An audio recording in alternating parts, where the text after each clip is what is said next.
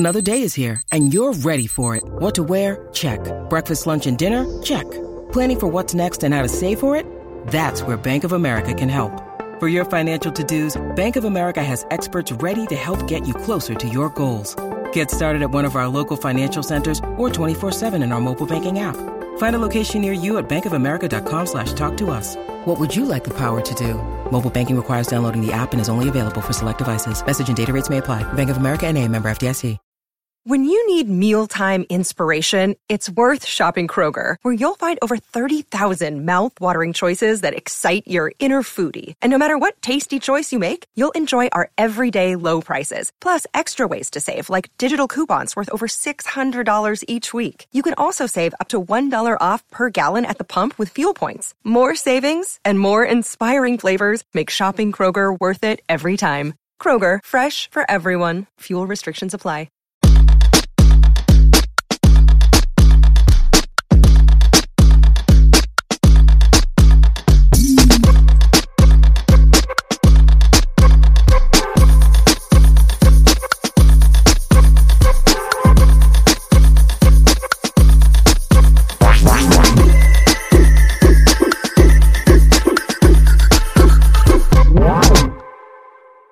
Hey everyone, this is David. Welcome back behind the velvet rope. Let's just get right into it today because we are joined by the one and only Mr. Carlton Wilborn. How are you? I'm good. How are you, sir? Happy Monday, right? It's Monday, isn't it? It is Monday. It is Monday. It's been a long Monday, I have to say. All ready for you? Yeah, it's been a busy day. Where are you in the world, actually? I don't know where you are. I'm in LA. Are you? Okay, so I'm in New York City. Okay, so you got 3 hours on me. So that makes sense. Yeah, so it's the end of the day for you. It is, but you know what? I just work. I'm so busy at work. But I have to say, I am a morning person, so I'm one of those crazy people that gets up like at 5 or 6 a.m. 4, 3:30, 4, 5. I used to. I used to be in the gym at like 4 a.m., but now it's more like 7 a.m. So I wake up at 6, I do an hour of coffee, and then I do the gym. So by like 8 a.m., I'm like, let's go. But then at the same time, when people are like calling me at like 10:45 at night, I'm like, oh, sweetie, I'm asleep now. Right. So, you're like, I'm done. It's a wrap. I don't know. I just love being an early morning person. Yeah. I've always been that way. I tend to average about 5 hours. You know, like really like 4 days a week, I am honestly probably on 4.5 to 5 hours sleep. Wow. Then I'll need, like I can do that for about 5, 6 hours. 5, 6 days, nights.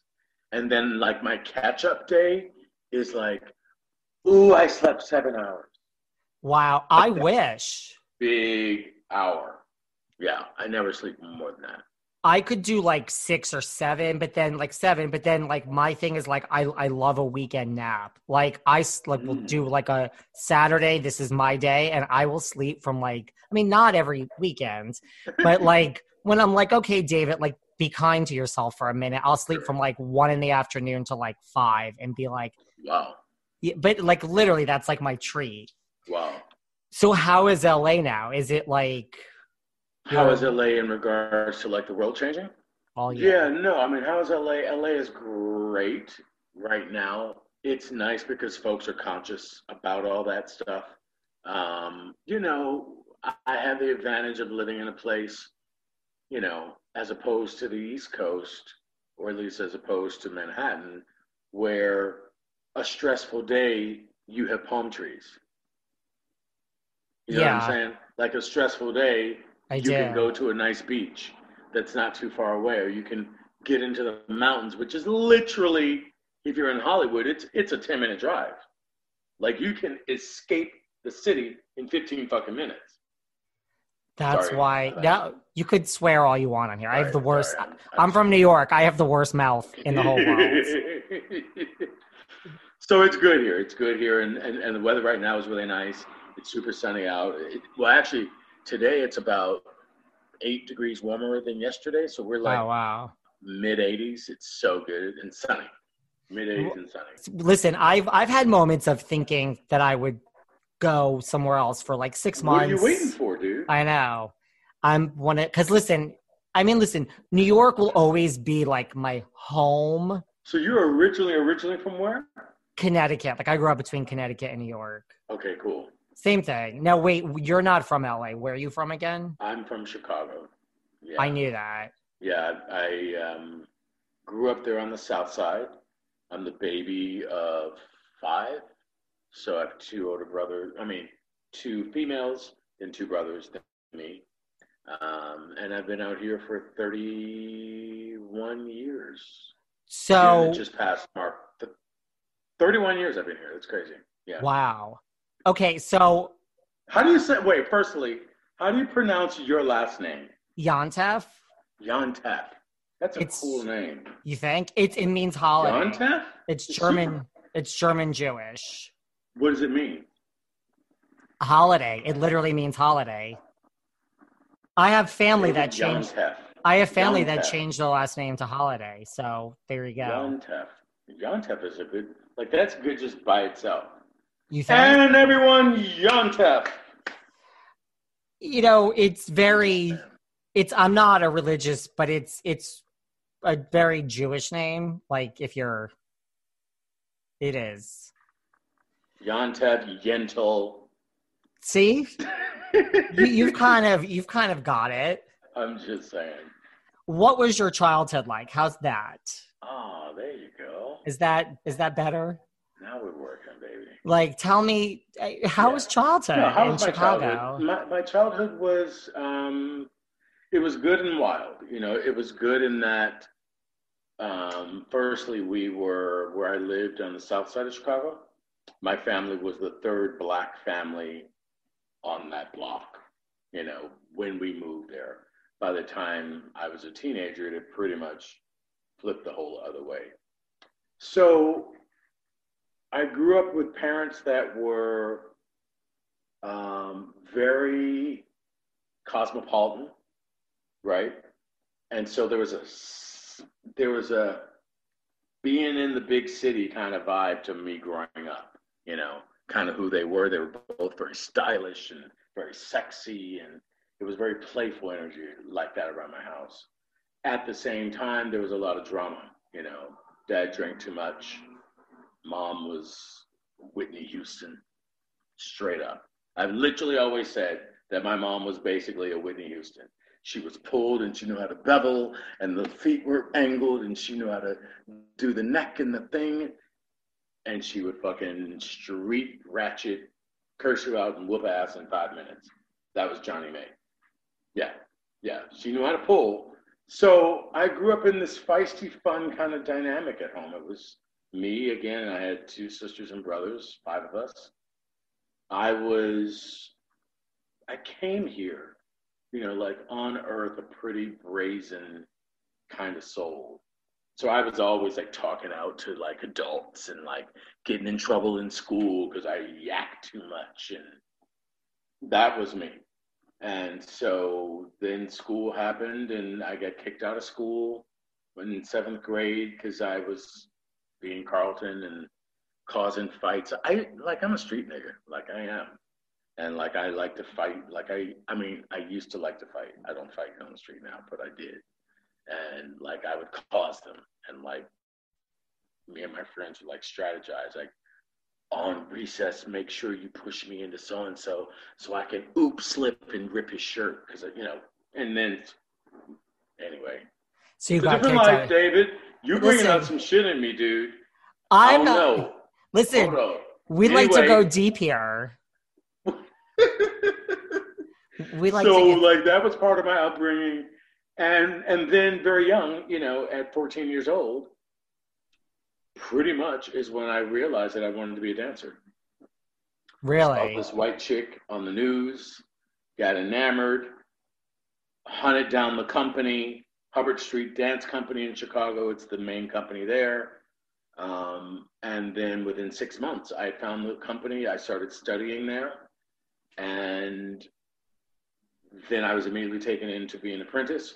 By the time I was 17, I had my first professional gig in Paris at the Georges Pompidou Center with Hubbard Street. That was my first official gig as a professional dancer. But I started dancing in high school.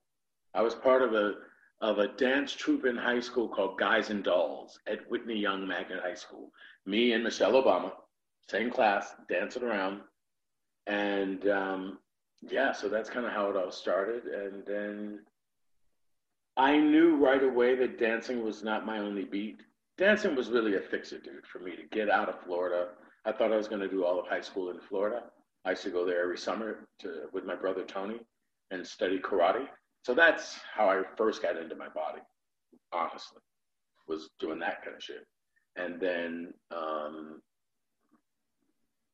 some stuff started going down. I started getting sexually abused, and that started at 8 years old and lasted until I was 13 with a gentleman who was my karate instructor.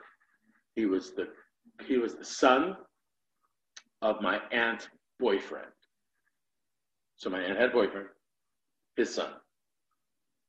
He was 26, I was 8 years old when he started doing what he did.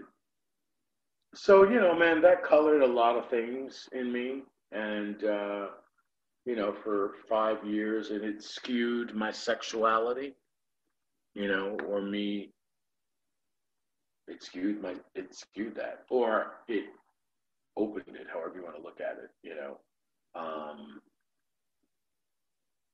Because that was the kind of situation where, you know, he was doing with what he was doing with me as an 8-year-old, him 26, telling me at the same time that he hoped, you know, in private, that he hoped I never got to a place as a grown man where every time a man touched me, I would get turned on after he just had me do with him what he had me do with him. So, you know, that tangled a lot of shit, you know, that I'm still undoing. So upbringing was fun because I was traveling young, you know. This was fun when so my first gig, like entertainment gig, my oldest brother, I don't fucking know how he got this job for us, but he got us a Saturday afternoon gig performing at a nightclub in Chicago at the time called Dingbats. And every Saturday they had bar mitzvahs. And me and my brother Bobby would perform for the bar mitzvahs. And then we would like teach them some steps from the bus stop in the hustle. And that's what our gig was. It was downtown. I don't know how, I didn't say I was a dancer. I didn't say I wanted to be a dancer yet. I don't know how the hell my brother put that together, but it was the best, funnest thing ever. And so I think like that's where my sort of like Jewish kinship really honestly started, because some of my best friends today, my dearest friends, Andrea, ride or die, Jewish, solid, has my back. I've always had an extra affinity with y'all tribe, so. We'll take it. With the Yotes. We'll take it. And such. So that's some of my road. Well, you would do very well in New York then, because, I mean, it's all Jews. I mean. I never thought about it like that, dude. You know? I never thought about it like that. Did you want to, was like the dancing, because like you were on the road, that must have been a good thing too. I mean, to escape what was going on with your 26-year-old. For sure. I mean, the dancing and just being able to get out of the house and out of the neighborhood, you know, was a great escape. You know, because the studios and stuff were all the way downtown, about an hour and a half on public transportation for me. Or if I drove, it was like 45 minutes. So yeah, and then being on the road, and then, you know, I'm on the road, dude. I'm having like custom clothes made for me for the dance company, but still, they're custom clothes made for me. And I'm having, you know, I'm getting to travel, and then they have somebody that gives us guidance when we're there. I was a little black boy from the south side of Chicago. That shit felt real good. It was amazing. What was the young Michelle Obama like? She was very quiet. She was very, very quiet and very non-pizzazz. Was she Was she a good dancer? Yeah, totally. Yeah. But you got that. she wasn't about the dance. She was a very good dancer, but you just got, like, she didn't have that hungry for that thing that some of us had. And that just makes you stand out in a different way. It makes you stand up in a different way, you know. And now it all makes sense because of what her interests. It makes sense that her interests could not have ever been that if she's as pulled to the direction that she is right now. So it all makes sense. Yeah. We all have uncompromising standards in so many aspects of our lives. Listen, I love to eat healthy and I try not to eat junk food. And when I go on vacation, I'll admit it, I like staying in really nice hotels. It makes a difference. So why would I and why should you skip out on quality where we spend a third of our lives sleeping? Since I have turned to Boll and Branch sheets, I cannot tell you what a better night's sleep I am getting. The husband and wife team that started Boll and Branch realized there were no sheets on the market that met their standards for quality. So what did they do? They created their own. These sheets are so super soft. They're expertly crafted. They're smooth. And they are so lightweight. I cannot tell you, the organic cotton makes them feel so lightweight. Now, all of that is great. But you guys know me. I wouldn't use these sheets if they didn't look a certain way. The look is phenomenal. It's very classic. I say simple elegance. And right from the minute the package arrives, it has this gorgeous white bow on it. It's just a 5-star experience all the way. I love these sheets. I sleep better, and I will never turn to another sheet brand, Boll and Branch. So listen, to experience an entirely new standard of comfort, visit bollandbranch.com. Get 15% off your first set of sheets with a promo code VELVET. That's BOLL and branch.com, promo code VELVET. Start sleeping better in lightweight, smooth, luxurious sheets tonight. So you then were traveling, and then how did you end up? Did you go just travel and then end up in LA, or did you go back to Chicago ever? No, I did quite a bit of traveling. So I was in Chicago with Hubbard, and then I initially left. There was a gentleman named John McFall who was the artistic director with Ballet Met. It's in Columbus, Ohio. He had come to set some pieces on Hubbard Street, right? So that's how I met him. He liked what I was about and invited me to be a guest artist with his company for 9 months as like their main guy. And they paid me a stipend and paid for my apartment for 9 months. And I got a salary as well, and then they made a bunch of original pieces for me.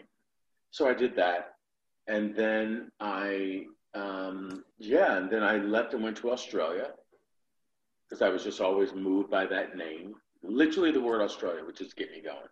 I didn't know why initially. Yeah, it was crazy. And then there was a music video called Wild Boys. And Duran Duran, exactly. Oh, I know it. You know that video? I know all of the scaffolding movement and dancing shit blew my mind. I was like, oh my God, what is that? What is that? Found out that was the entire company from the Sydney Dance Company were the dancers in his video. So I was like, oh my God, they were kind of the closest to what we were doing in Chicago, because our company was mainly a jazz-based company, but everybody had to be classically trained. Sydney Dance Company did a similar thing, but they had more theatricality and more acting elements to it. And I was like popcorn. Like, that's exactly what I want to do. Oh my God. So I did that for 9 months. And all of that groomed me to be sort of like a leader and the lead and the principal and all that kind of shit. And then I went back to Hubbard for another season, contingent on some specific things that I wanted and needed at this point of who I was in the world.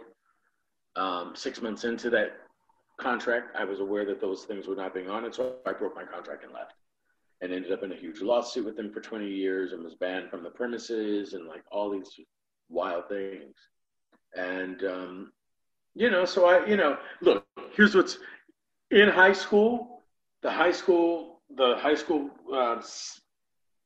book that you get, like the senior class book, I was pegged most scandalous male. Really? So there was some shit already in the ethers about how I was supposed to navigate around life. So it makes sense that I partnered up with Madonna. Scandal. It makes sense that I had done certain kind of things. So, and, you know, I talk up, I speak up, I don't shy away. I'm a bit sort of rock and roll as a dancer. And so it can be a little crazy. So that's where I come from.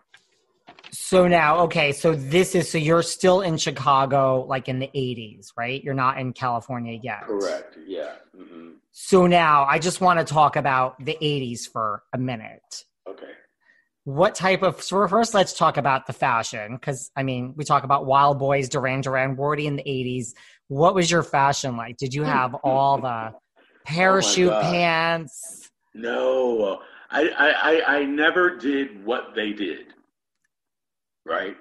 So I got to look at this. Okay, if we're talking 80s, I left Hubbard. I joined Hubbard when I was 14. I graduated when I was in 82. So, yeah, the mid-80s, the early 80s, mid-80s, I was definitely a little punk. I had mascara, not mascara, but like eyeliner.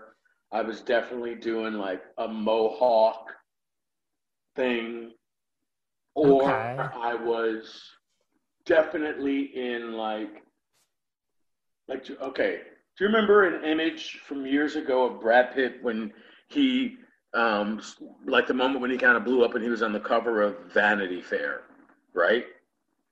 And it was him in like a woman's long fucking polyester dress, but he was sitting on like a wood thing and he had some funky, stanky boots on. Yeah. Like that was my shit.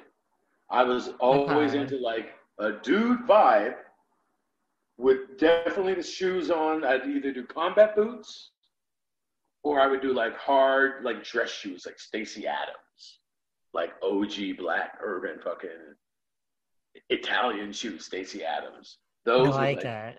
Silk dress socks, but then I'd do like a caftan or like a crazy skirt.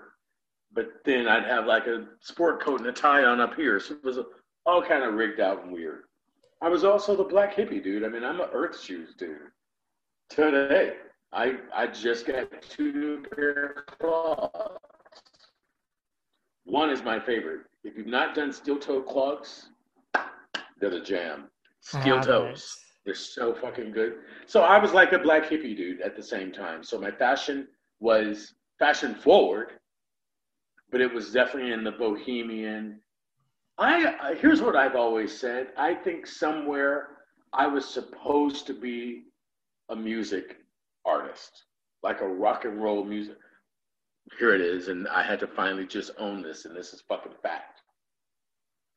My current make my way through COVID inspiration is the person, I never thought I would fucking say this.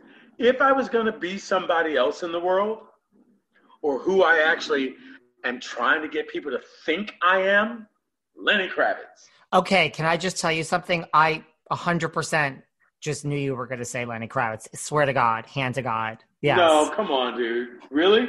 Hand to God. Well, you're describing like you could have been a music person. You're saying rocker. I swear to God, I was thinking Lenny Kravitz. That's hand to God. Yeah, so I was, even as a young age, my dress was like I was a rock and roll celebrity person. I had that swag in my fashion. There ain't nothing wrong with Lenny Kravitz. Have you seen the current fucking photo of him? I cannot even. He's so hot, and he's like how old? Like 50s? He's my age, so don't call him old. I'm not saying, listen. Jesus, you just said, dude, we're the same fucking age. I said 56, bitch. I said how old? No. That I didn't call him old. I just said he's how old. Oh, that doesn't mean old. No. Listen, I know Duran Duran, so that should tell you something. Oh, wow, I didn't see that picture. This is fucking Lenny Kravitz, y'all, at 50-fucking-6. This belly looks like 29, y'all. Yeah. That's my inspiration. That's a good. I swear, I was like, I think you're channeling. I was gonna say Lenny Kravitz. Yeah, I've never ever publicly said that ever. I just realized it. I'm saying like a month ago. Just realized you want to be fucking Kravitz. Like what? Like, are you just like replaying the old music, or you're just rediscovering or just discovering Lenny for the first time? What happened was because I've been all into Miss Naomi Campbell, right? So she has her Unfiltered series, interviewed stuff that she's doing, and she just interviewed him. So I've been following her for other people, and then, it's Kravitz. And then I happened to get this magazine in within the same week. He's a good one. And I'm looking at the shit he's saying in the interview, and I'm like, that's how I feel. That's how I felt. I get it. And I was like, you want to be him? Oh my God, you want to be fucking Lenny Kravitz? You fucking skanky creep. Yeah. So I love him. I get it. His music is standing out. Everything is Kravitz right now. I have no. He's one of the greats. No. You have something to like model yourself off of, right? Boom. The music is great. His style to me of dress is great. Have you ever seen like his apartments and homes and like his Kravitz design? He's in like official. Yeah. Interior. It's gorgeous. It's gorgeous. When Queen Latifah had her talk show on, he designed her entire set. Stunning. Yeah, and he's designed a lot of apartments in New York, like a lot of buildings. Yeah, well, that's why you ain't got to worry about no album deal. Yeah, exactly. So before we get into music for a minute, I want to set the scene in the 80s also. Okay.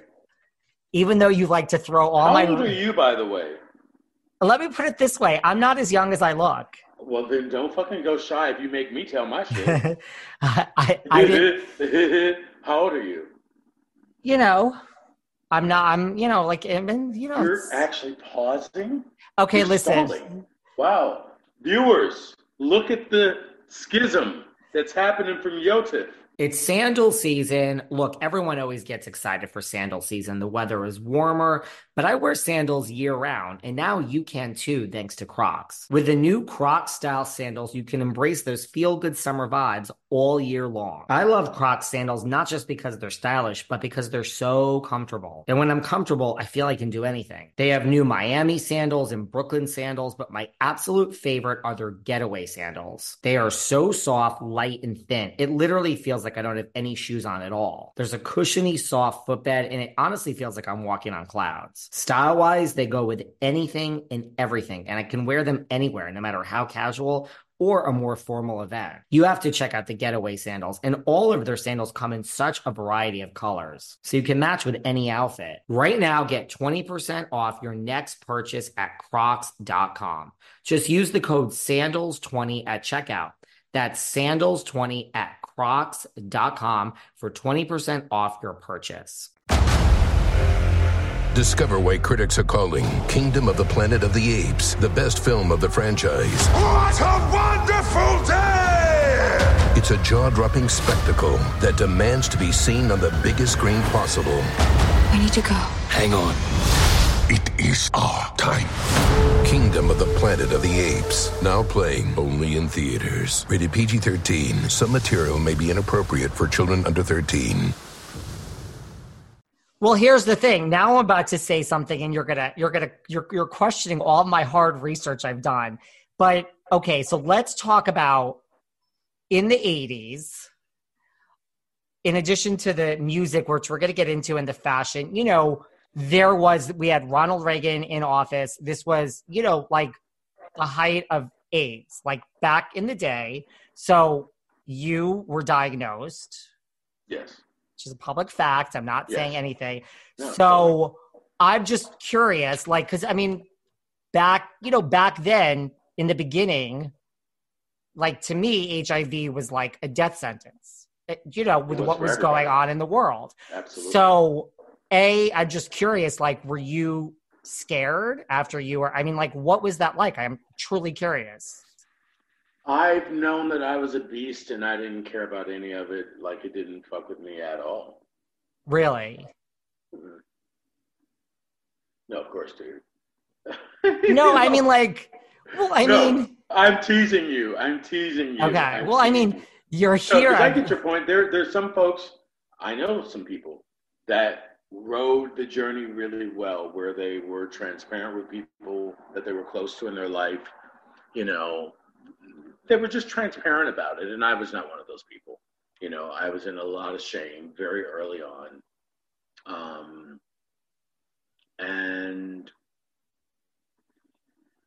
But I remember having, on the day that I was diagnosed, I was in Hawaii with Hubbard Street. We were on tour, and I was gearing up for a tech rehearsal, and I'd gotten sick around December, and this was like the beginning of January, and we were on the road, and I just was not feeling well. So I'd gone to the doctor just about not feeling well, really was not thinking about anything else. And I was in my hotel room, and my doctor called, and he was like, I have the results. Are you sitting down? I sat down, and he started talking. I don't even fucking really know what he said. I was gone, dude. And I just was like, oh my God. I was dating a female at the time. And I just was like, what the fuck? And she was in the dance company. So, you know, it was the thing that's turned me into who I am. And for that, I'm extremely grateful. Extremely grateful. You know, switching to like current day right now, you know, COVID happened, and this is real for COVID. COVID dropped, and I was instantly, real talk, bring it on. I've already lived through the street narrative, and everybody's scared of you, and nobody should get close to you, and I got it. I know how to manage all of this, and it was amazing. So never in my wildest dreams did I think that that thing that I had such hiding about, that I had such shame about, would be the critical ingredient I would need 30 motherfucking years later to not just help me through, but help a bunch of other people through something. Never saw that coming. So, you know, the 80s journey was crazy. I had a lot, I didn't have a lot of friends that were dying. I had, you know, I saw things. Wait, I have another question. Is there something that interferes with your happiness or is preventing you from achieving your goals? For me, listen, I love being the host of the Behind the Velvet Rope podcast, but bringing you guys 5 shows a week, tracking down the top Bravo celebrities to bring you new creative content every day, that causes me stress. It causes me anxiety. I'm not even going to get into the lack of sleep or lack of a relationship. So I needed somewhere to turn. And for me, I turned to BetterHelp. I love BetterHelp because it's professional counseling right from the comfort of your own home. What they do is they match you with a licensed therapist who's a professional that fits your needs and the things that you want to talk about. So you may not have the same issues as I do. They also deal with LGBTQIA issues, anger, grief, trauma. If you are having relationship issues, if you're in a relationship, good for you. I'm not. They really deal with everything, and everything you share is confidential. So I cannot stress how much, because of this job that I love so much, it has caused me some issues, and BetterHelp really is a lifesaver. Right now, if you guys also want to start living a happier life, as a listener, you get 10% off your first month by visiting betterhelp.com/velvetrope. Join over 1 million people taking charge of their mental health. Again, that's BetterHelp, HELP.com/velvetrope. BetterHelp, HELP.com/velvetrope. And as a listener, you guys get 10% off your first month. Try it. I promise you, you are going to feel so much better once you talk to one of their licensed professional counselors. And listen, so many people have been using BetterHelp. They're actually recruiting additional counselors in all 50 states. DM me. Let me know how it goes. This has been a lifesaver for me. But somehow God, you know, I'm a big God dude. Mm-hmm. And God put on my spirit the day we came back to the company in the dance studio, minutes before 10 a.m. That's when company class was. freezing cold outside. And I remember standing at the bar and like getting ready. It's going to be my first time really like taking bars since I got that news. And I was like, my spirit said to me, there's no fucking way this thing is taking you down. That's what I heard. And I was like, hand on the bar, let's go. And I was plie, and I've said, like, to this day, that was one of the best classes, me classically dancing I've ever done in my career. I was on my shit, on my leg. My sense of like, come the fuck on, nigga, was right there, dude. And that has been the ingredient that's helped me. So I think that, you know, God has had me in a relationship with my alternate self. You know, there is this version of us that is skin and bones, and your skin and my skin and all that. And then there's that other thing that's evergreen. You know, that's all power, all knowing. And I was brought into relationship with, I was able to have each of them in relationship with each other very early on in my life. And that's been the glue that's sustained me and allowed me to thrive well throughout all the journey. So, and even early on, you know, like you said, you didn't have maybe a lot of friends dying, but like what you saw, even like the early days, like you know, like if it was me, like I would have woken up every morning just totally nervous. Like today's my last day. Like you never went there. You just always believed. I mean, I'm human, you know, so I had moments throughout the early years for sure, scared and nervous. But I was a little boy from the south side of Chicago, you know, so I was not new to fighting. I was not new to getting your brain to think some shit opposite the crazy in front of you. And I literally remember pulling on those elements, going, come on, dude, this is heavy right now. Remember that moment when you had to prove your strength?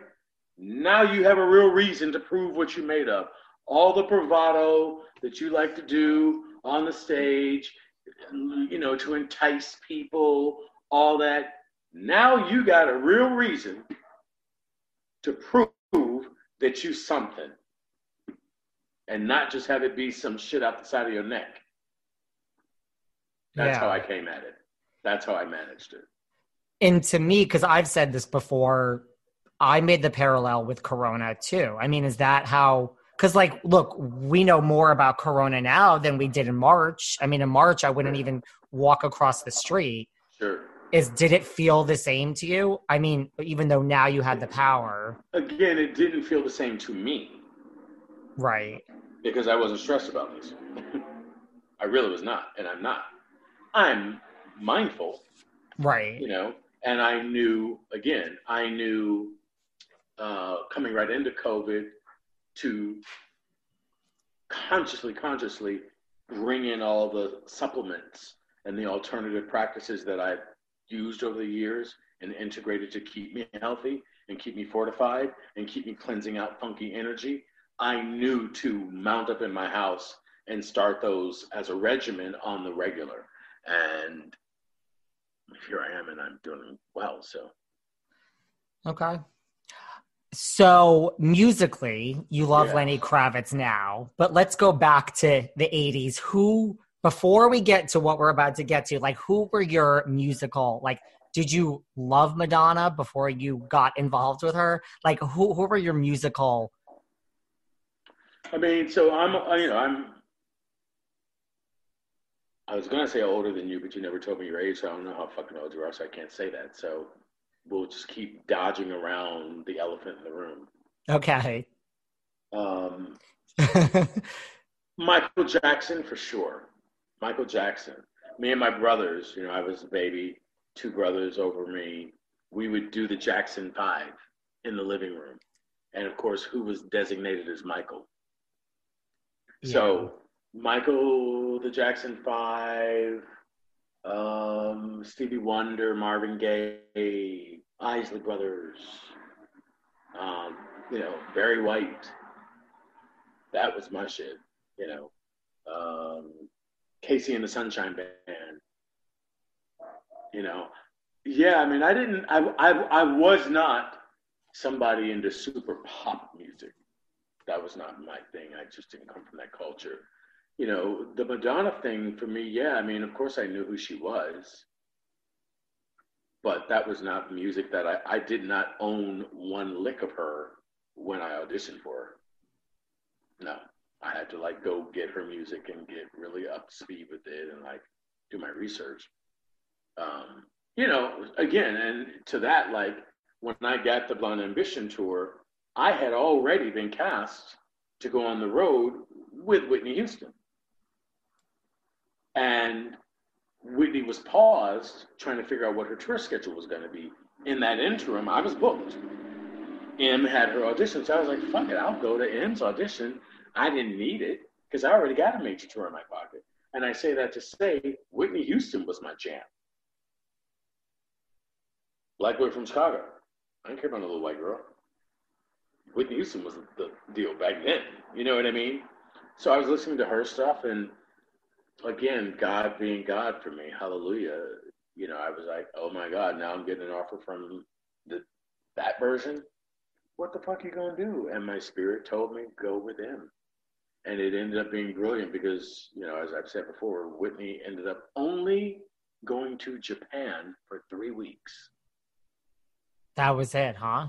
That was that whole tour. Ended up only being a trip to Japan. And the Madonna thing, for me, it rolled out to everything it rolled out to. So that was divine guidance, brother. And how does that work? Just like if you get like a tour with Whitney, like you don't have to sign something like you're on hold. Like I don't know how it works today, but like it wasn't like that. Totally, exactly. So I was booked and on hold. But you could still go take another job. Well, I mean, you can always go audition for anything, even if you're on hold, you know, and then it's just up to you to decide if you let them know that you have another thing. So that's what I did. So they didn't know I was going in on the Madonna audition. I went on the Madonna audition. And once I figured out what the offer was from the Madonna side, I was like, Whitney, I'm canceling. I'm not going to go. And they weren't ready to go. So it was okay. It's not like I had, you know, pulled myself out of the rehearsal process or anything. They hadn't even started anything yet. So it was like, perfect. And it only ended up being 3 weeks in Japan. 3 weeks in Japan. Okay. And Madonna's been decades, roll into something else. Yeah.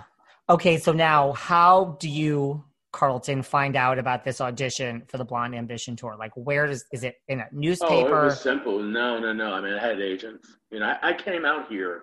You know, I'm definitely a strategist with my career, you know. So I knew when I came out here to visit a girlfriend of mine who was the company manager with Ballet Met.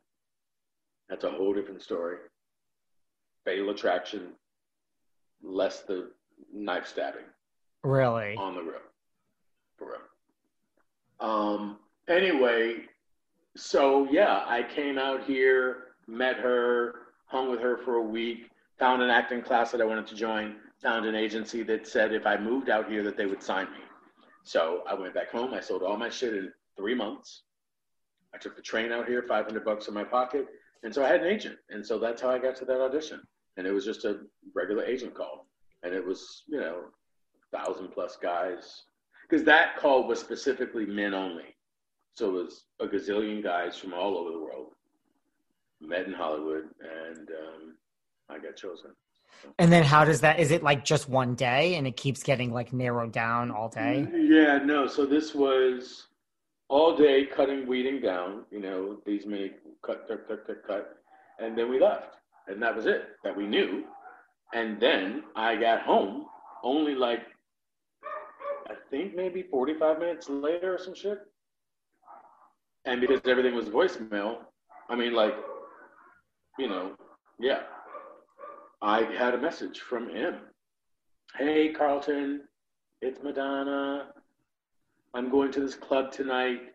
Can you meet me and some other folks there? Blah, blah, blah, blah, blah, blah, blah. I was like, what? Went there, and pretty much now it was all the guys that ended up being on the tour. And I think well, I don't think I know. That was her callback. So she was like, I saw y'all dance enough. I said, I see what that is. Let me see how the fuck y'all party. And let me see how you handle some booze and some saucy. And see if we can really roll.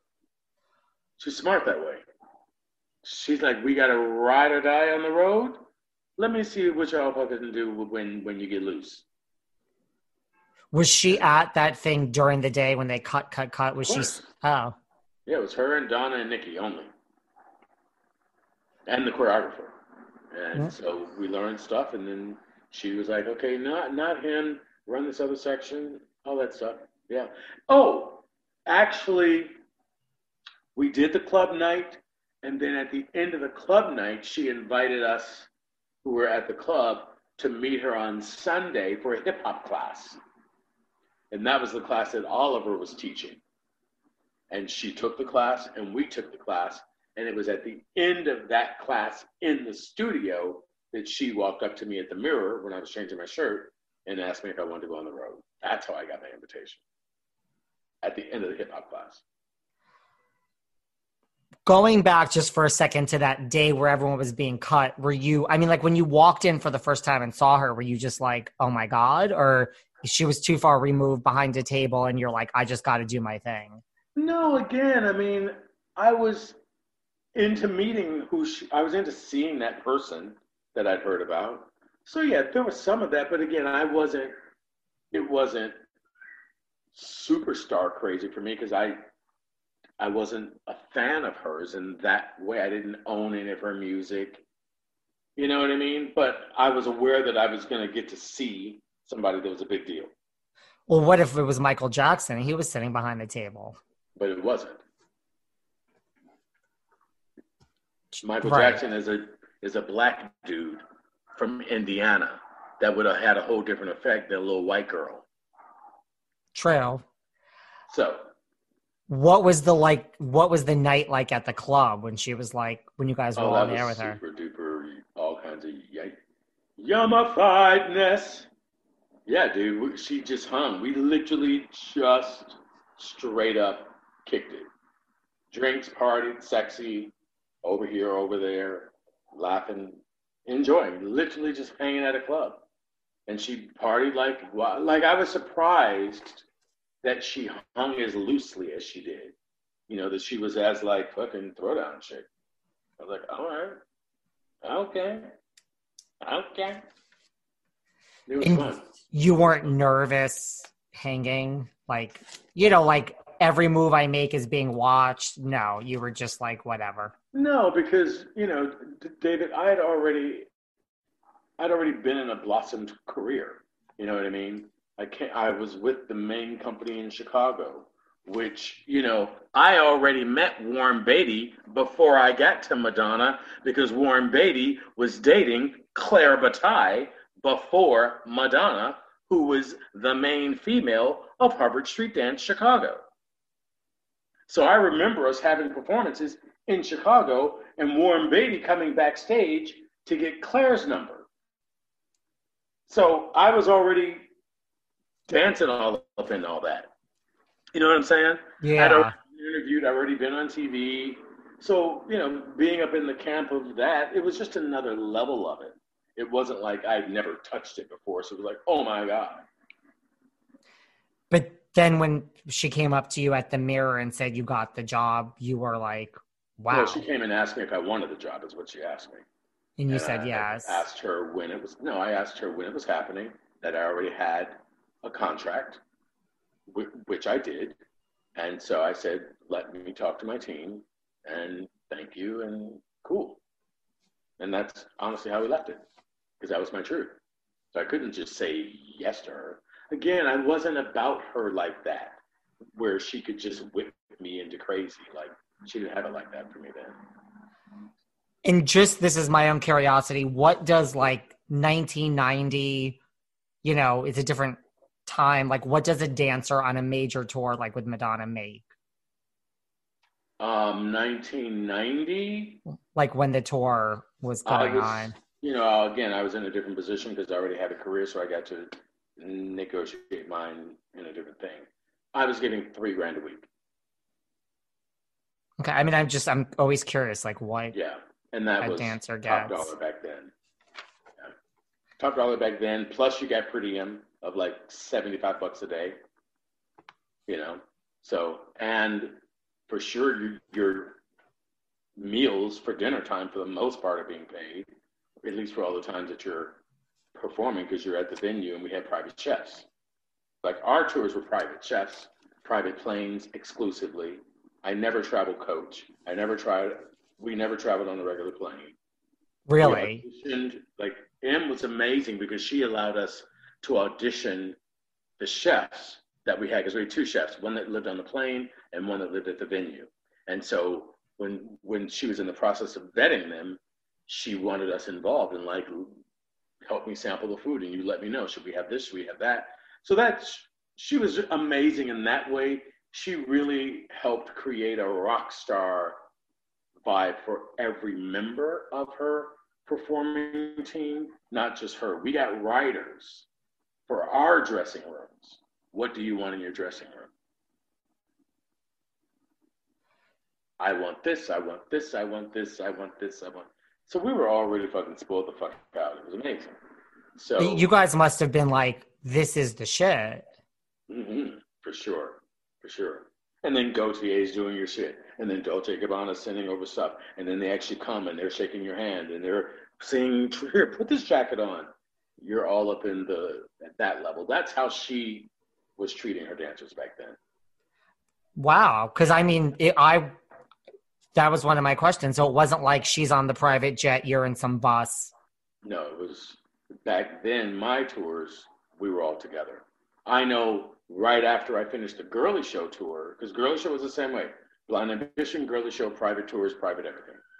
I know friends and dancers that traveled with her on the tours right after that, and they flew coach. They flew in commercial, and she flew private. It was a whole different dynamic. And you guys all flew private with her? Exclusively. We never flew any other kind of way. We never traveled from one location that needed that much time without a private plane. Correct. I mean, so the Blonde Ambition tour was her third tour after Virgin Tour, after Who's That Girl? And I mean, at the time, it was one of the biggest, the highest grossing tours ever. Yeah, that's what they've been saying. Asia, North America, Europe. So like, as you were on the Blonde Ambition tour, like, I mean, I know you were into Whitney and all these other people, but like, did you take in like the power of Madonna to like the people that were there? Sure, totally, because you couldn't not take that in once you're actually on the stage and you feel, and this was something I did not ever experience in my career, nor could you see coming, the scale of the fucking energy hit from like the crowd that's that like, crazy for her. I'd never experienced that before. And that's when I was like, you're inside of something, dude. Like you're inside of something, like for real. Awesome. Did you ever tour with like other big names after that and see a difference? No. I was really close to being on the road with Kylie. And again, they were trying to ask me to room with somebody. And I was like, you've got to be insane. Like, I don't travel like that. And they kept going back and forth, and it's favorite nations, and I ain't got nothing to do with your kind of favorite nations. So I turned it down. You're like, I've already toured with Madonna. Well, I've already, but it's not even the Madonna thing. Like I've already been positioned in the world. Even me as a soloist dancer with dance companies, I got my own room. I'm a soloist. Like I get treated a certain kind. Like that's what I've earned. I've earned that, and I was very clear about that. By the time I got to that Kylie thing, or other jobs since the Madonna shit, when they would try to invite, come on now. And that's not about ego. And this is like an important conversation, because some people will twist that. And there is no better gift that anybody can give themselves or the world as a contribution other than rightful ownership of who they are. And a lot of us do get that skewed. I got it skewed for far too long. in certain realms of my life. I'm still trying to make amends for that. Hear me, you know. But I did have enough of myself at those stages of the game to rightly decline what was not appropriate. It's almost like knowing your worth is not the same as ego. Absolutely. 100% said. Yes, sir. So, I mean, what does it mean for a dancer? You know, it doesn't have to be Madonna. Like, what does it mean for a dancer to be chosen for a tour? You know, today, Gaga, Britney, Ariana, Taylor Swift. Like, you know, what does it mean in like the career of a dancer to be chosen by like a quote unquote Madonna? Sure. Like, is that life-changing for someone? For the career? It depends on which artist you get with, really. You know, again, Madonna, for our stage of her career and the way that she navigated what we did with her, you know, she and the accomplishment of Truth or Dare in and of itself made us household names in and of itself. You know, there aren't many artists that are showcasing their dancers to that degree that becomes career changing in that kind of way, the way that she framed us. I mean, even like you look at dancers that, don't get me wrong, it still is a great job because it's still a steady job. You get to learn all the things about, you know, being with the creme de la creme and how they make their choices. Like, that's critical to learn. And you can only really know that if you get to play in that game. So in those ways, it's career changing organically, right? But like even dancers now, you know, like I have agents that are, you know, when So You Think You Can Dance was a show that would talk her talent away from doing those shows because they did nothing but put some money in their bank, and those dancers still had to go back out and audition after they had won So You Think You Can Dance. Tried and tested in all these different styles and mediums and all the trickery that they had to prove themselves on, and they win that nationally and still have to go audition for somebody's fucking music video. Kiss my ass. That's why I had to get out of the game of only being a dancer for so long. Seriously, that's the reason I escaped to become an actor, because I needed to have a bigger voice. I needed to have the decision making for me come down to something other than this thing. Yeah.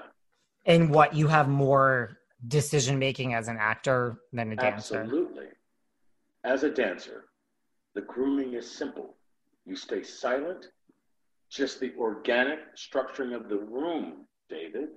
You're silent and you learn choreography. And they tell you the dynamics, not that slow, this fast. And you just do that. You don't get, most of the time, unless they're moving into improv and guided choreography, are you able to say, but I don't like it like that. I would prefer to do this. You're expected to do that as an actor. You're expected to come in with a point of view, with a position, with some ideas for the character. And as a dancer, nobody asked you, nor do they want your idea when you're doing structured choreography, the bulk of choreography. So that's what the difference was for me. Again, I got in trouble as a kid because I talked too much. My voice needs to matter. How is it on the tour Blind Ambition, like with the other dancers? Like, was it like Game of Thrones? Like everyone wants Mama M's attention? No. Well, you know, so the guys were, well, there was a couple crews. So there was the Jose and Lewis and Slam crew, which was voguing. And that brought on a very specific, different energy that was very She-Man and very Chanel and very club, gay, loud, and all of that. Then there was like Kevin and Gabriel, who were really like the sort of modest, nice guy dancer people. Kevin is still my ride or die. He's a great, great buddy of mine. We're in constant dealing. I love him. And then there was Oliver, who was probably the most of what you're talking about.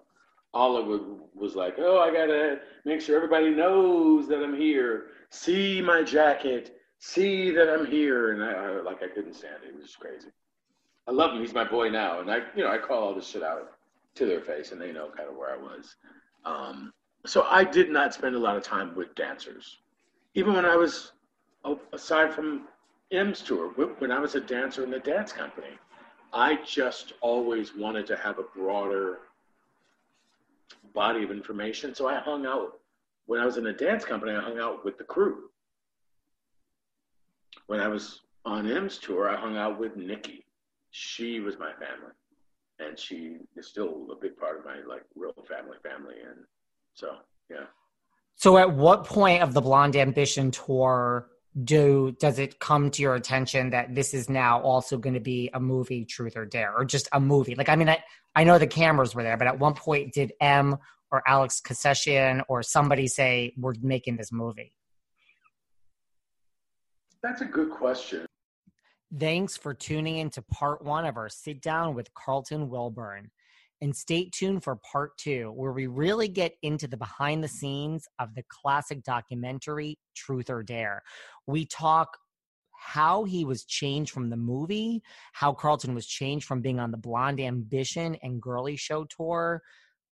Madonna today, what he thinks of her on Instagram, the Madam X album, the Madam X tour, and really just more behind the scenes with Carlton. Stay tuned for part 2 and Strike a Pose, the movie about the dancers from the Blonde Ambition tour from a few years ago, which he starred in. We're going to talk about that in part 2 as well. So tune in.